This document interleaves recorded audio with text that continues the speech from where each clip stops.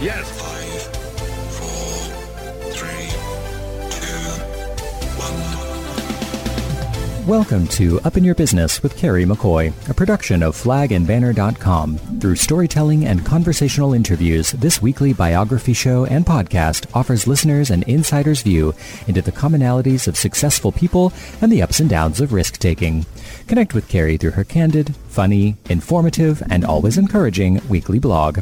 And now it's time for Carrie McCoy to get all up in your business. Thank you, Sun Gray. My guest today is the Reverend Dr. Christoph Keller III, an Episcopal priest and theologian who, through his ministry and life, has blended scholarly pursuits with innovative leadership. Some of you 60-year-olds may know Chris Keller as your student body president at Little Rock Central High School, where his claim to fame was initiating and organizing soccer in Central Arkansas. Thank you, Chris. My youngest son, loves soccer. Like many of us, Dr. Keller's life has had many twists and turns. Following high school, he attended Amherst College to major in American Studies with a focus on Southern history and an emphasis on ethnicity and race. His honors thesis, titled Busing, included a chapter about his own experience at Central High School, an era known for racial diversity in the Little Rock public schools that was ignited by court-ordered busing. His paper awarded him the top prize for an American Studies thesis. College graduate Chris Keller was now a candidate at Harvard University in the History of American Civilization PhD program. All appeared on track for the young Chris Keller, but the calling to become a priest began to creep into his subconscious. Acting on the call, he left Harvard and enrolled in the Episcopal Divinity School located just across Massachusetts Avenue from Harvard, where he would earn his Master's of Divinity. Upon returning to Little Rock, some of you got to know him in a rented movie theater space as the founding priest of a church that would later be called St. Margaret's Episcopal Church on Chenal Parkway in Little Rock, Arkansas. Through his leadership, St. Margaret's congregation grew to 500 people. They purchased land, built a sanctuary, and my favorite, the inception and construction of the Ecumenical House of Prayer, where people of all faiths may quietly join together in prayer and meditation. The ever-learning Dr. Keller was once again restless for more education. In 1999, he would leave St. Margaret's and move his family to New York. There he began his advanced study in theology. Dr. Keller holds a Doctor of Theology, a THD, in Anglican Studies, focusing on theology and science. His dissertation, all right, are y'all ready for this dissertation? This is a title, let me just tell you. Darwin's Science in Chalcedonian Imagination, Barth, Double Agency and Theistic Evolution. This paper, or dissertation, explores and affirms compatibility between Christian faith and evolution. And I have listened to his talk on this. It's fascinating. Get your pen and paper ready for some pearls of wisdom. It is an honor to welcome to the table one of the smartest guys I've ever had the pleasure of knowing, my friend and my priest, Dr. Chris Keller III. Carrie? How are you doing? You are so smart, and I am a high school graduate. Would you be kind to me today? I'm hoping you'll be kind to me. I think that the disadvantage is on this side of the table. I do have the gift of gab, I'll have to say that. But you're a great listener, so here we go. You believe in Christianity and evolution. You believe in Christianity and gay marriage. And your family, more specifically your father, has a long history of standing up for desegregation in the South. I want to talk about all of that. But first, one thing I did not mention in our bio that says a lot about you is your mother was a Murphy of Murphy Oil, and that you have the wherewithal to do anything in the world you would like to do, and yet you chose a career of service to others. Why? Well, I was raised in faith by my mother and my father, and given to understand that whatever it is that we do in life, we do it as a steward of the gifts that God has given us. And that could be a career as a history professor, as I thought I would be, or a farmer, or somebody working in the oil industry, or anywhere. So the question is, what talents do you have, and what do you believe that God is calling you to do? And it takes everybody a while to sort that out, and after I got it sorted out, I went to seminary. Was there one thing that happened that made you say, this is what I got to do? Or did it just start creeping at you?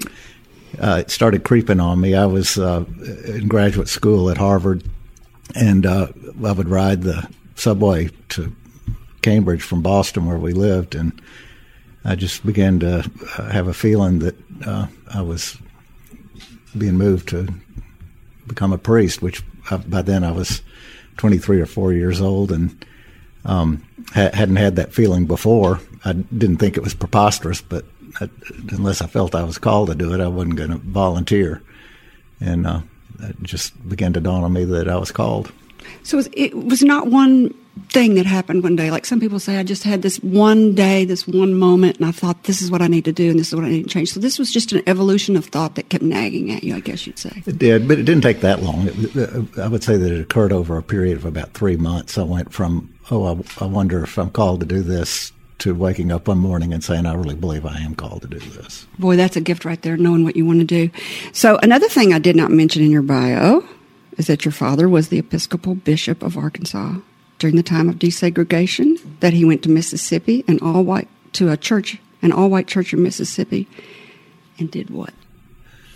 Well, it was early in the 60s, and he was the dean of St. Andrew's Cathedral in Jackson. It was the Sunday after Medgar Evers was killed, who was the president of the Mississippi NAACP, I believe, at the time, and was one of the great leaders in the civil rights movement throughout the country at that time.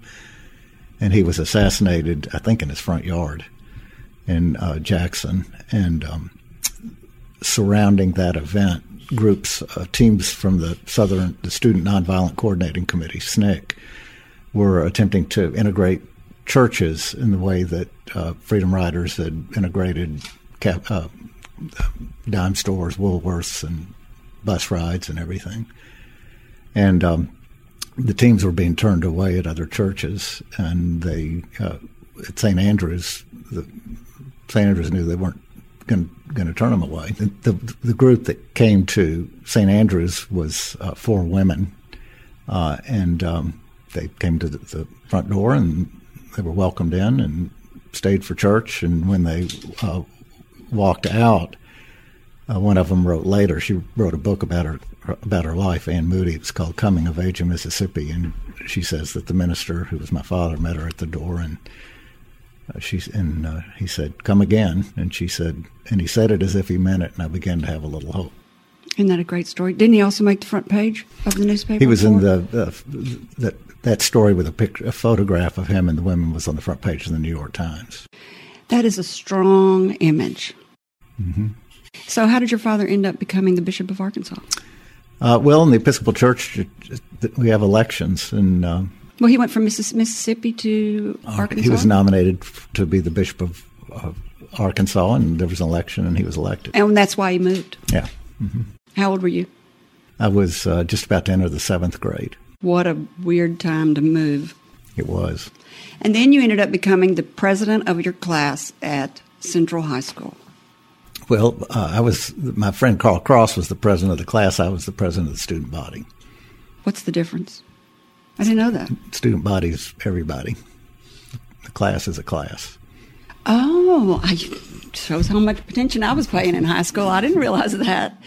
See, I told you not to make me look stupid today, and you didn't. You don't even have to try.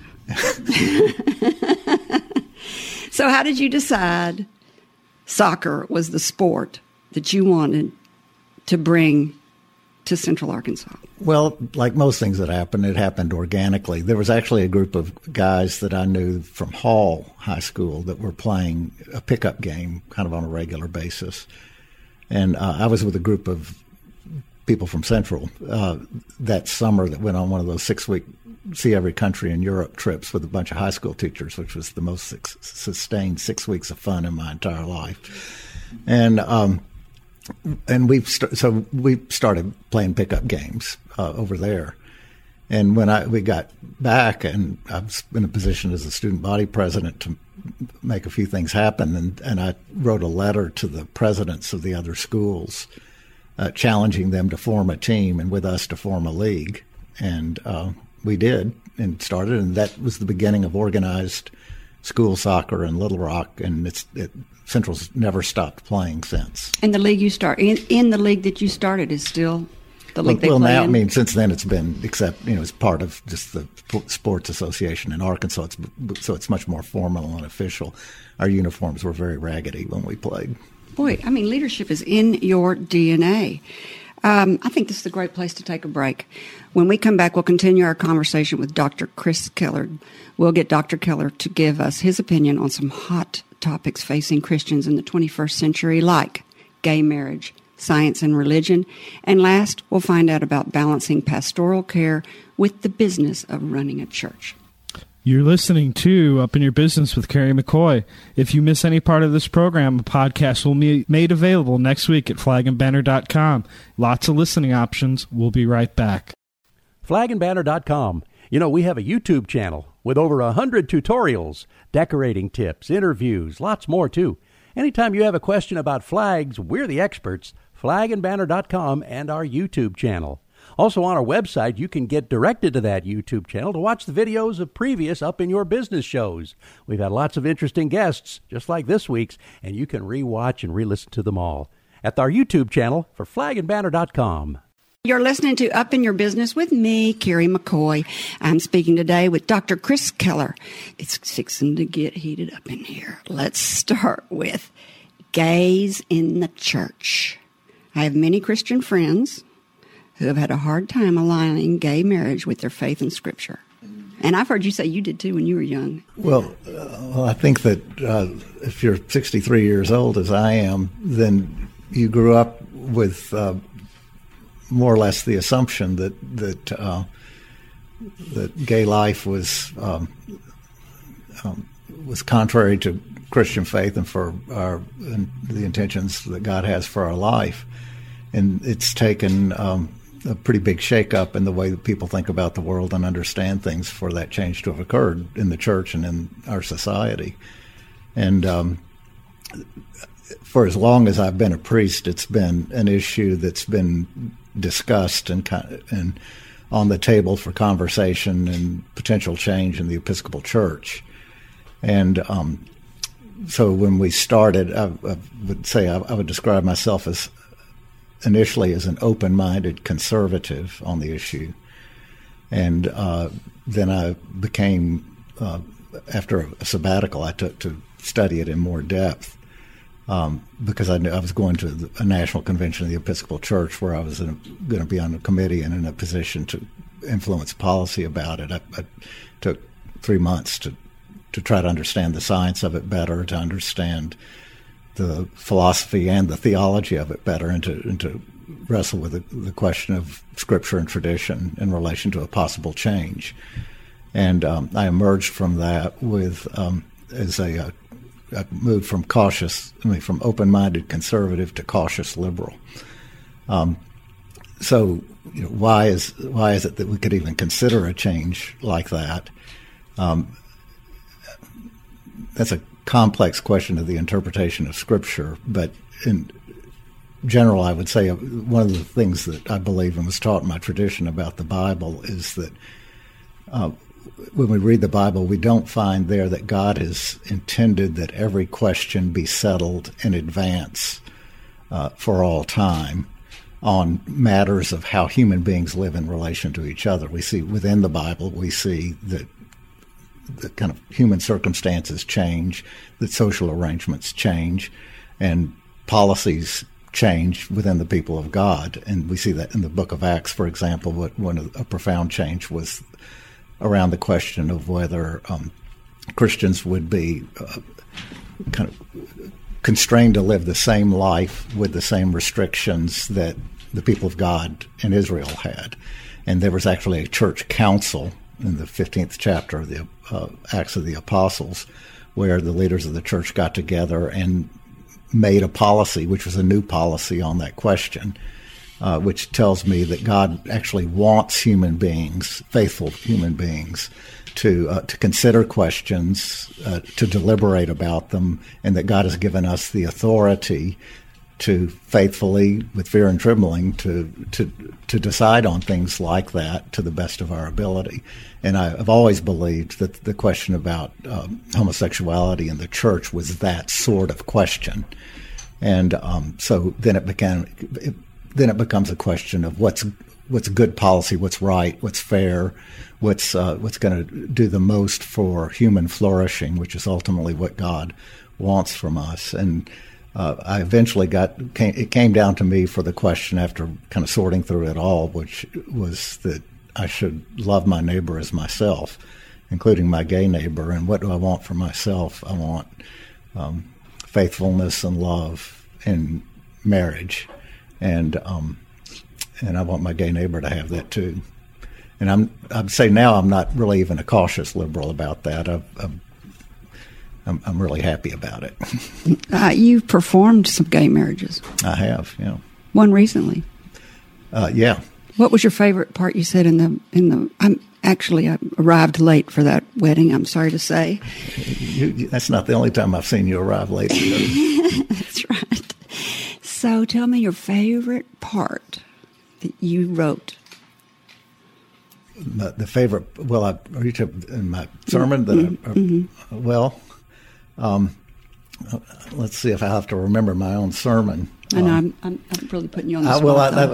I think my favorite line that I wrote in that sermon had to do with the fact that Melissa, so the two people that got married are Amber Carswell, who's a priest in our church, and Melissa Wilkinson.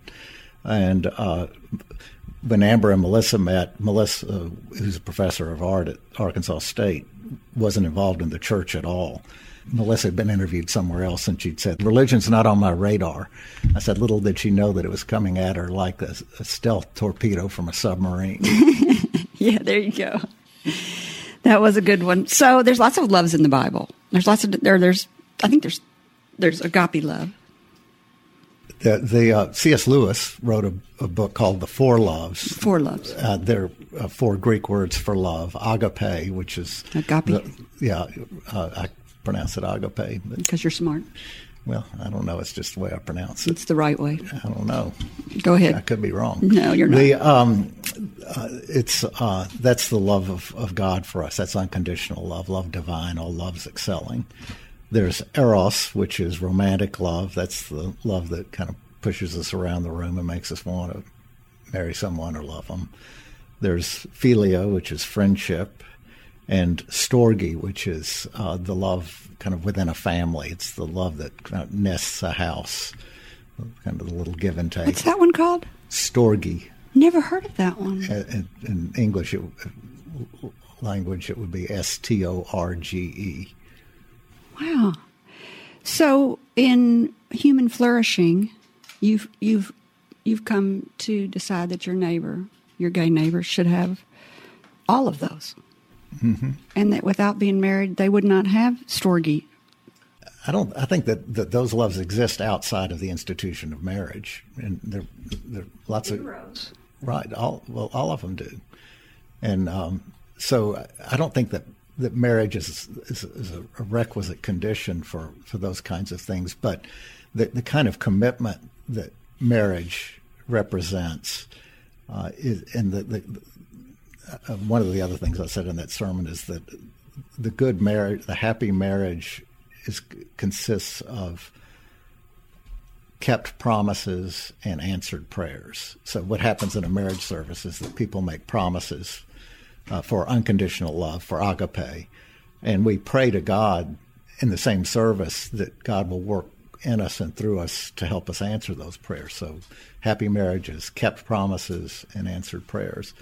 And that is a unique relationship. I mean, it's unconditional. It's all in. And there are things that can happen in that relationship that can't happen outside of it, because I think that if you've got that kind of a relationship, that really, by definition, is a marriage. Mm-hmm.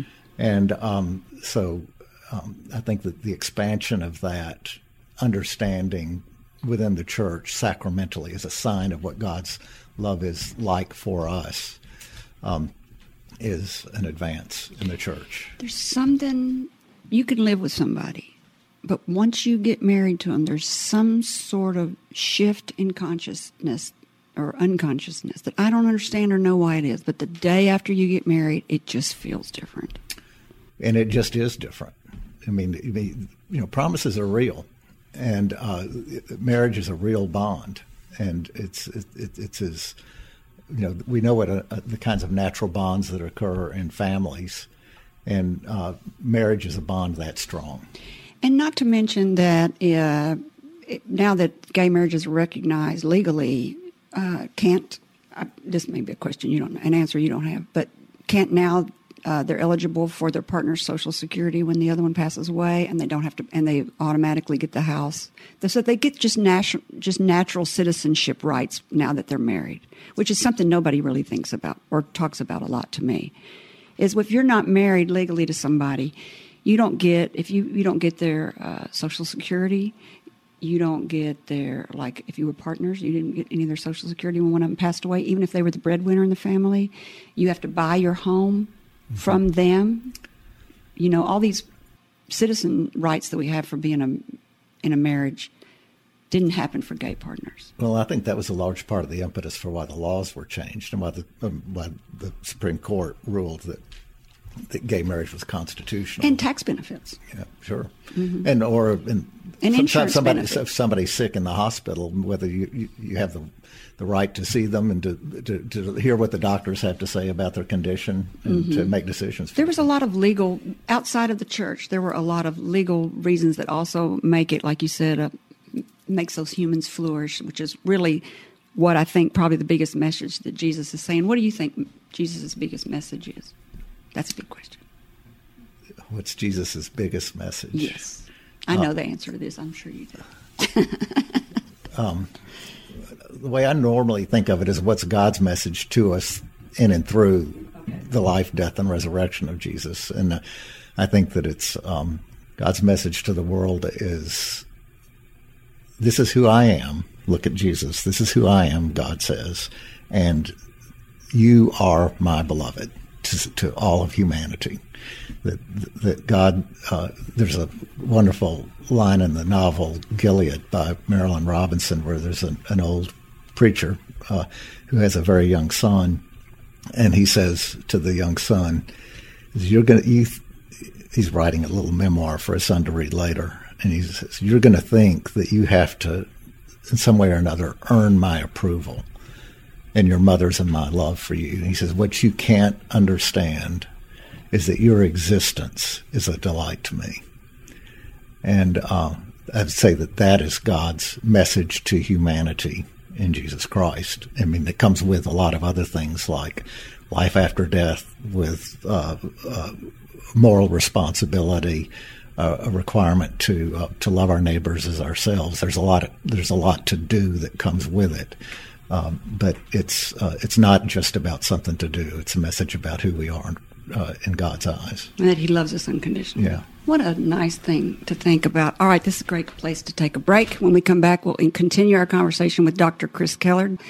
We'll get Dr. Keller's view on the compatibility between Christian faith and evolution. And if you were with me or remember in the intro, his Doctor of Theology dissertation was entitled Darwin's Science in Chalcedonian Imagination, Barth, Double Agency, and Theistic Evolution. Dr. Keller is a true scholar on this subject. You won't want to miss it. We were listening to Up in Your Business with Carrie McCoy. If you miss any part of this show, a podcast will be made available next week at flagandbanner.com's webpage. Flagandbanner.com, a resource for all questions about flag etiquette. Learn how American flags should be handled and displayed. How about boating flag etiquette? Learn the traditions and the etiquette for both boats and yachts. There's a calendar of events on holidays that are coming up that you can proudly fly a flag. And what do the different ways of folding a flag actually mean? Along with these handy tips, there's letter visibility charts, there's standard flag size documents, there's custom flag comparison charts. It's a real resource for displaying Old Glory. Please visit flagandbanner.com. You're listening to Up in Your Business with me, Carrie McCoy. I'm speaking today with Dr. Chris Keller. Look, we've already got a phone call. All right. You're listening to Up in Your Business with Carrie McCoy and Dr. Chris Keller. Have you got a question for my guest? I do. I'm a member of the Methodist Church, and the Methodist Church is going through apostle split in the church as a whole over the homosexual issue and gay marriage and gay clergy and all that. And I'm not a theologian, although I can say that word. Sorry. That's all right.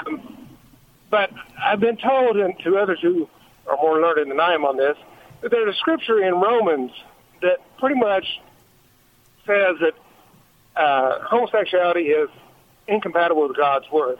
I'd be interested to hear the good doctor's view on that. Great question. Thanks for calling. There aren't that many places in the Bible that speak all that closely to the question of homosexuality, but there are a few, and St. Paul does in a couple of places, including in the first chapter of Romans, and the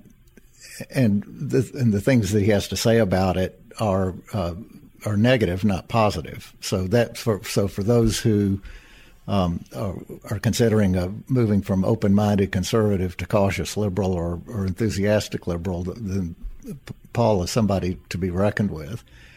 There are two possible ways that one might move past what Paul has to say towards affirmation, and one is the question of context.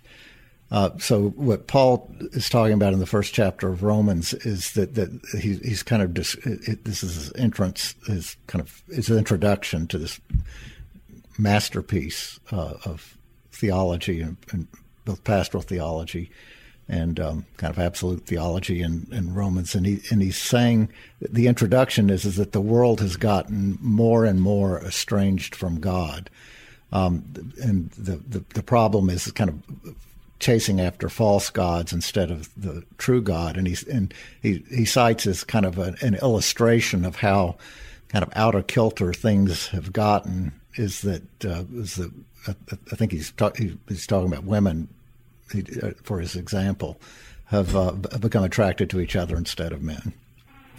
And so a question is, who is Paul thinking of when he's thinking about that? The question of context would say, does he have in mind the kind of faithful relationship that we just celebrated at Trinity Cathedral the other day with our marriage?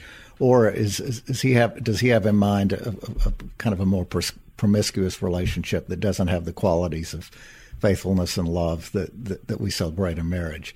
And I think there's a pretty good argument to be made that the kinds of homosexuality that Paul was familiar with are not the kind of faithful love that we're celebrating and upholding in the church. So, and I think there's a good case to be made about that. It's not an airtight case. I mean, and it's possible for me to believe that if you kind of put the question directly to Paul back in the first century, what do you think about gay marriage? He might have said, well, I'm against it. It's possible that he would say that. I don't know that.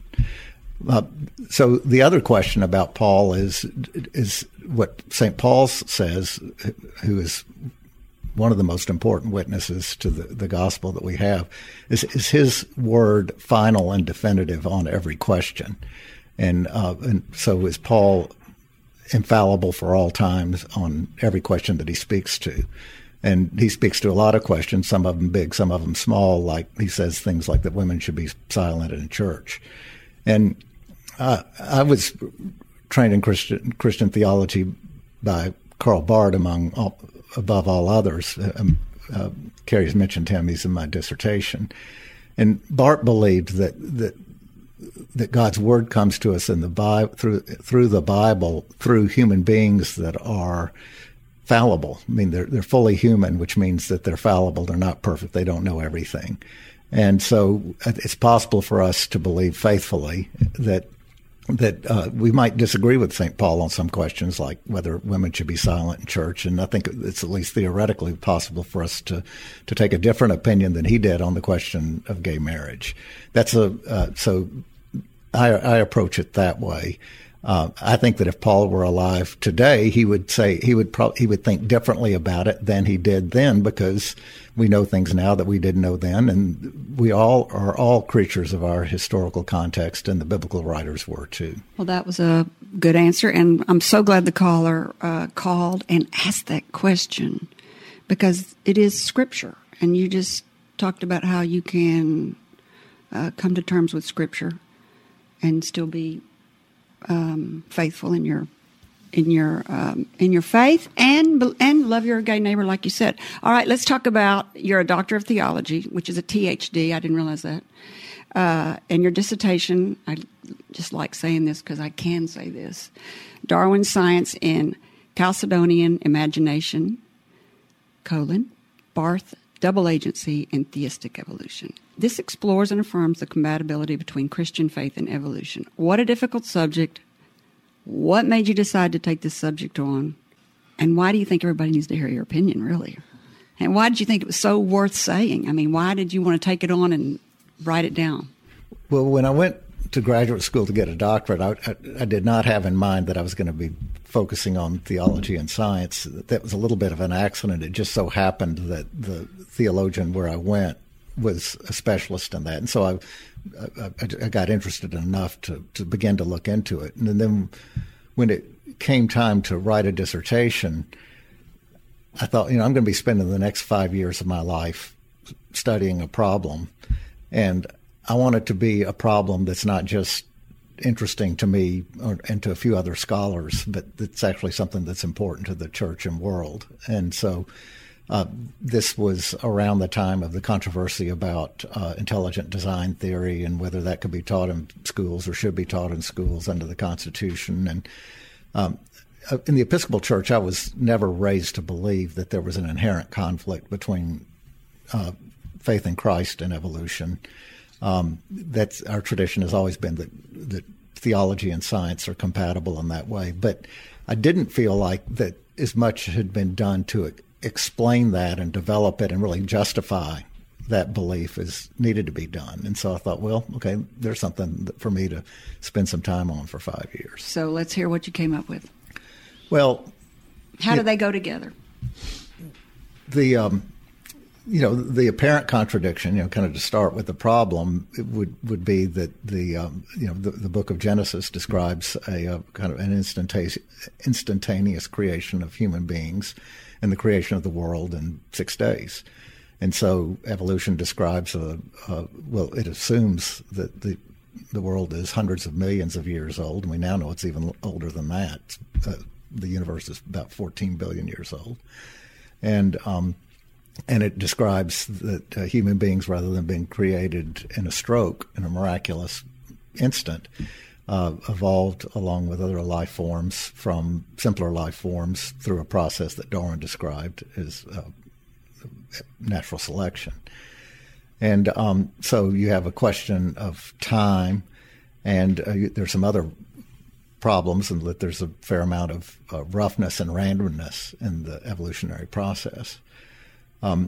So the reason why those two things are compatible, I'll start with the biblical question. St. Augustine, long before Darwin in the 4th century, did a study of Genesis that led him to suspect that perhaps the best interpretation of the book of Genesis was not a literal one. For example, he noticed that in the unfolding of the days of creation, that the sun and the stars are created on the 4th day. Well, St. Augustine knew that a day consists of a revolution of the earth in relation to the sun, and that so a day did not literally exist until day 4, but that's an apparent contradiction. And he knew that the biblical writers knew that too. And that led him to suggest that perhaps an alternative a better interpretation of Genesis might be that this is a poetry that is describing something else that's truthful and important about God in relation to the world and God's purposes in creating the world and the orderliness and goodness of the world. And so, by the way, Augustine also believed that he noticed that even as big as Noah's Ark was, it was not big enough to hold two of everything that we see in the world. And so he suggested, we don't know for sure, but it's possible that God created the kind of the principles and the potentiality of creatures, and that they unfolded over time with the assistance of God's creature time. And so Christians had for a long time entertained possibilities other than a literal interpretation of Genesis. So then the question is, it's the people that suspect that there's not a compatibility between Christianity and science are not only biblical literalists on the Christian side. There are pretty aggressive scientists on the evolutionary side that have said, well, yeah, the conservative Christians are right, they're not compatible, and that therefore, since Darwin is right, Christianity is wrong. I mean, that's Richard Dawkins sells a lot of books saying that.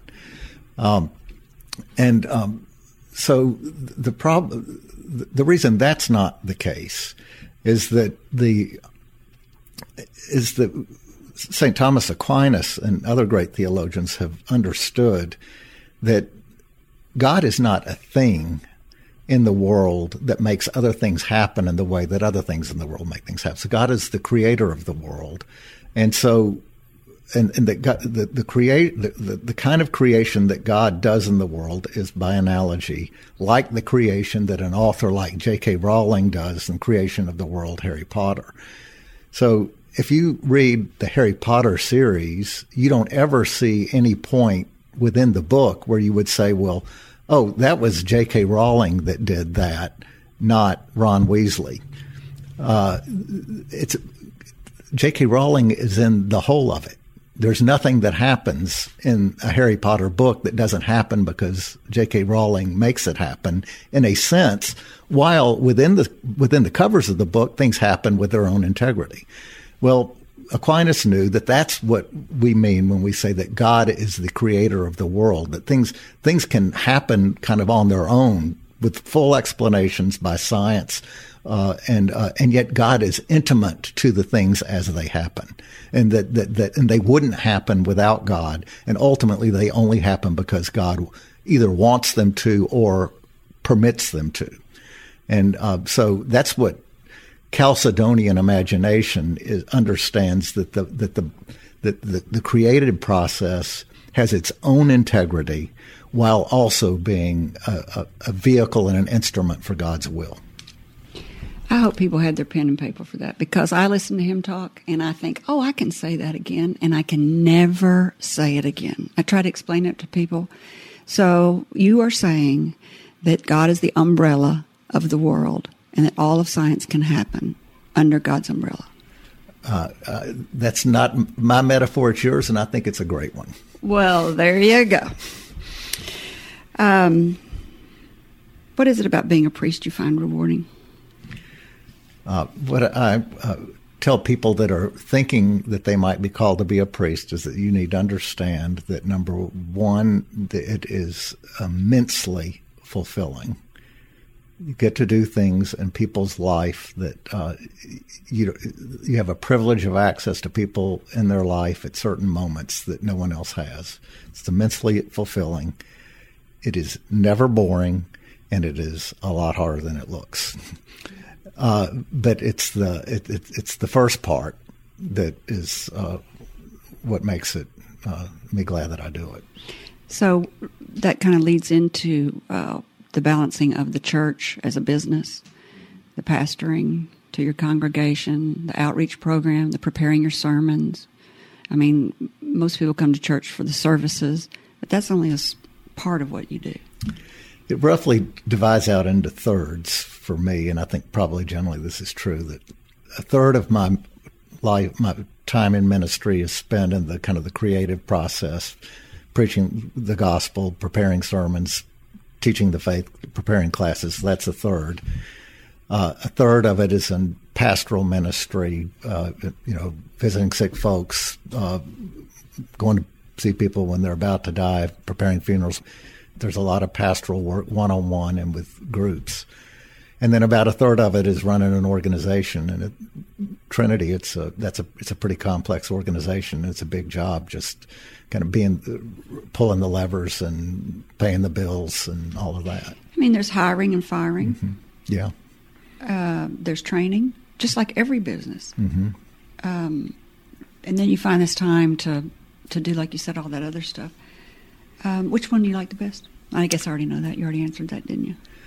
I like the creative part, and I like the pastoral part. People don't think business is creative, but it's very creative. Well, no, absolutely it is. To quote my father, he used to tell young priests who would say, well, I don't do administration. He'd say, well, administration is not one of the gifts of the Holy Spirit, but it's the delivery system for the gifts, and so you better pay attention to it. Mm-hmm. Mm-hmm. You've got, you hate to think about it, but a church has to make money, or it can't stay in business. Well, it doesn't have to make it, but it can't lose it. It can't lose it. There you go. So what's it all about? What is it all about? If you had one thing you'd like to tell our listeners, that's a big question. What would it be?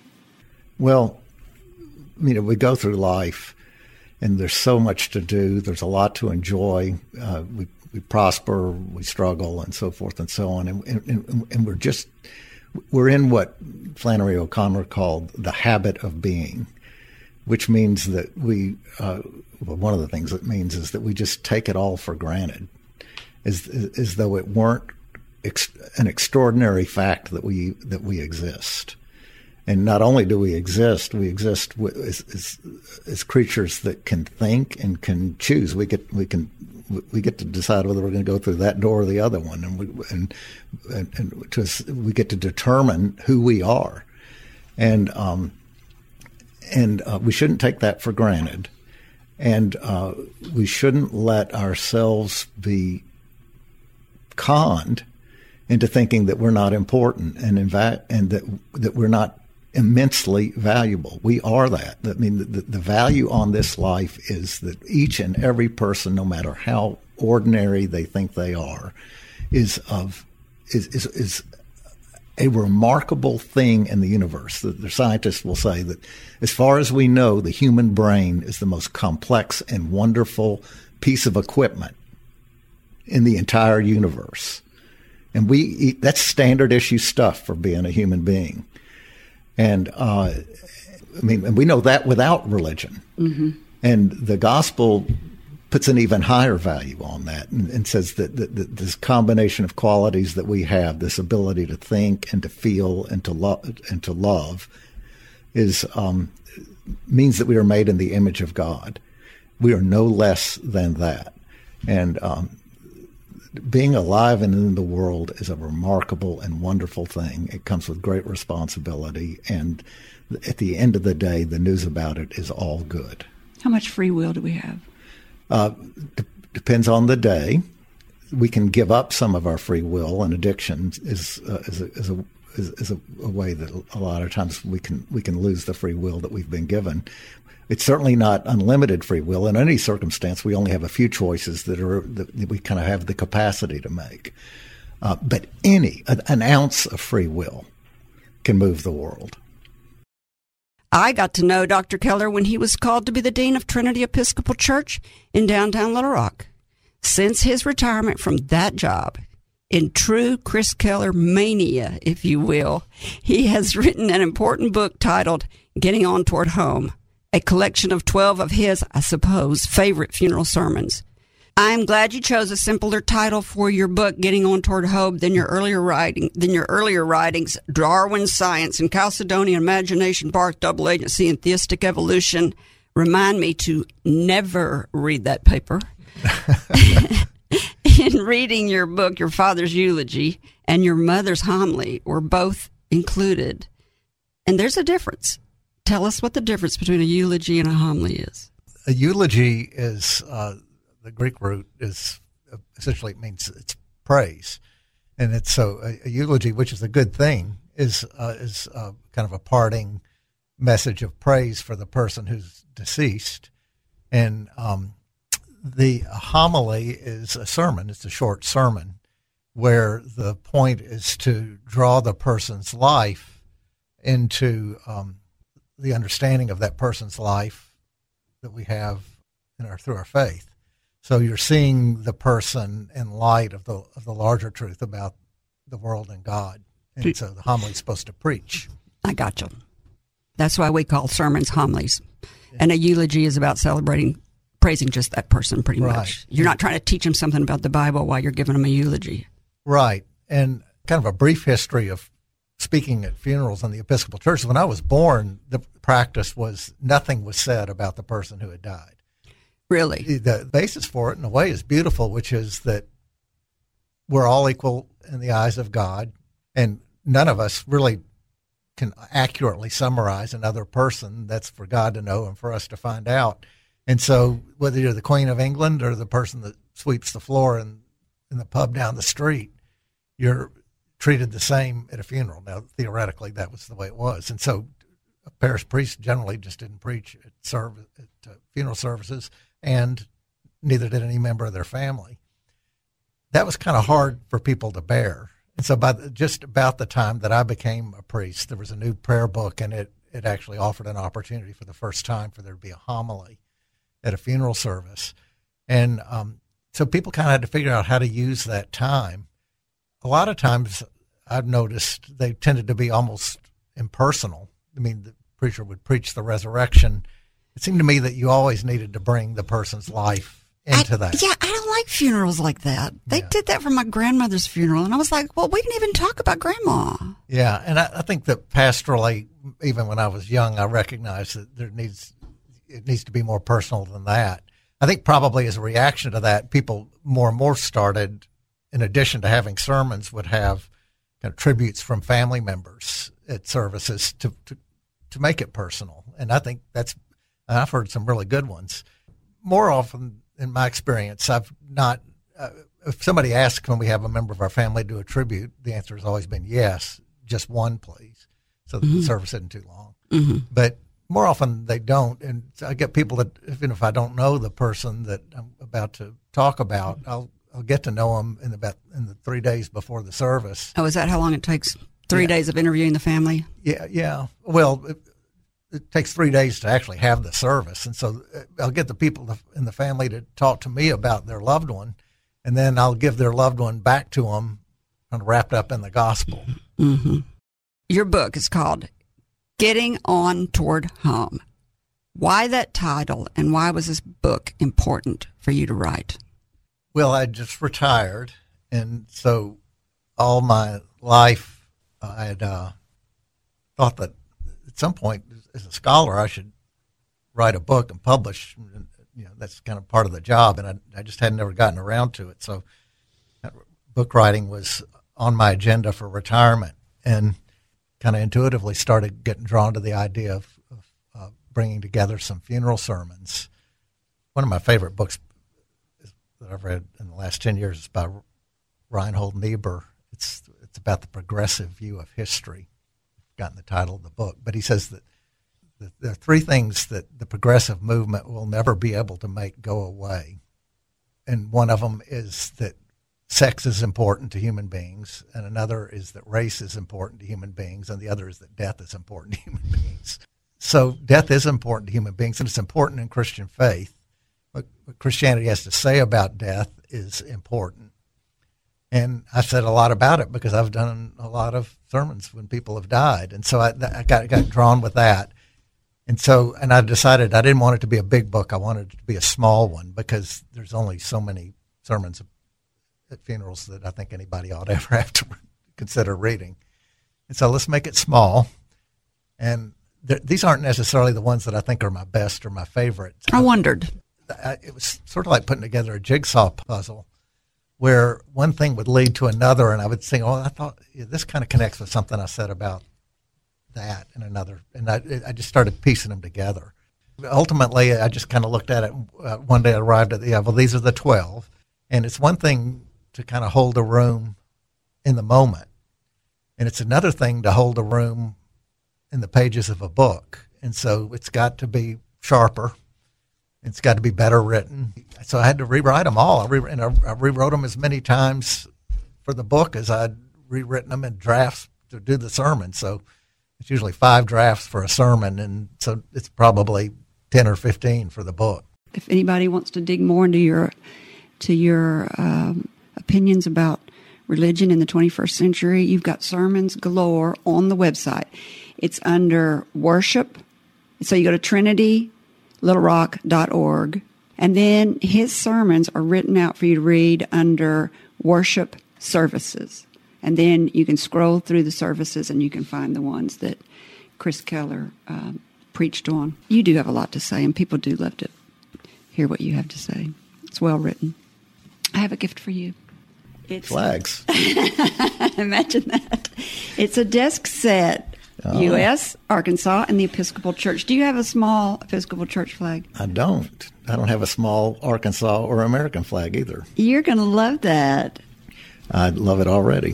There you go. If you could ask yourself a question. Let me see how I phrase this exactly, because we have just a few seconds left, and this is always a great one. If you could tell yourself of 20 years ago something, what would it be? Well, I'll tell you the thing that occurred to me. Uh-oh. The Razorback football's in for a rough ride. You don't think he's funny, but he's funny. All right.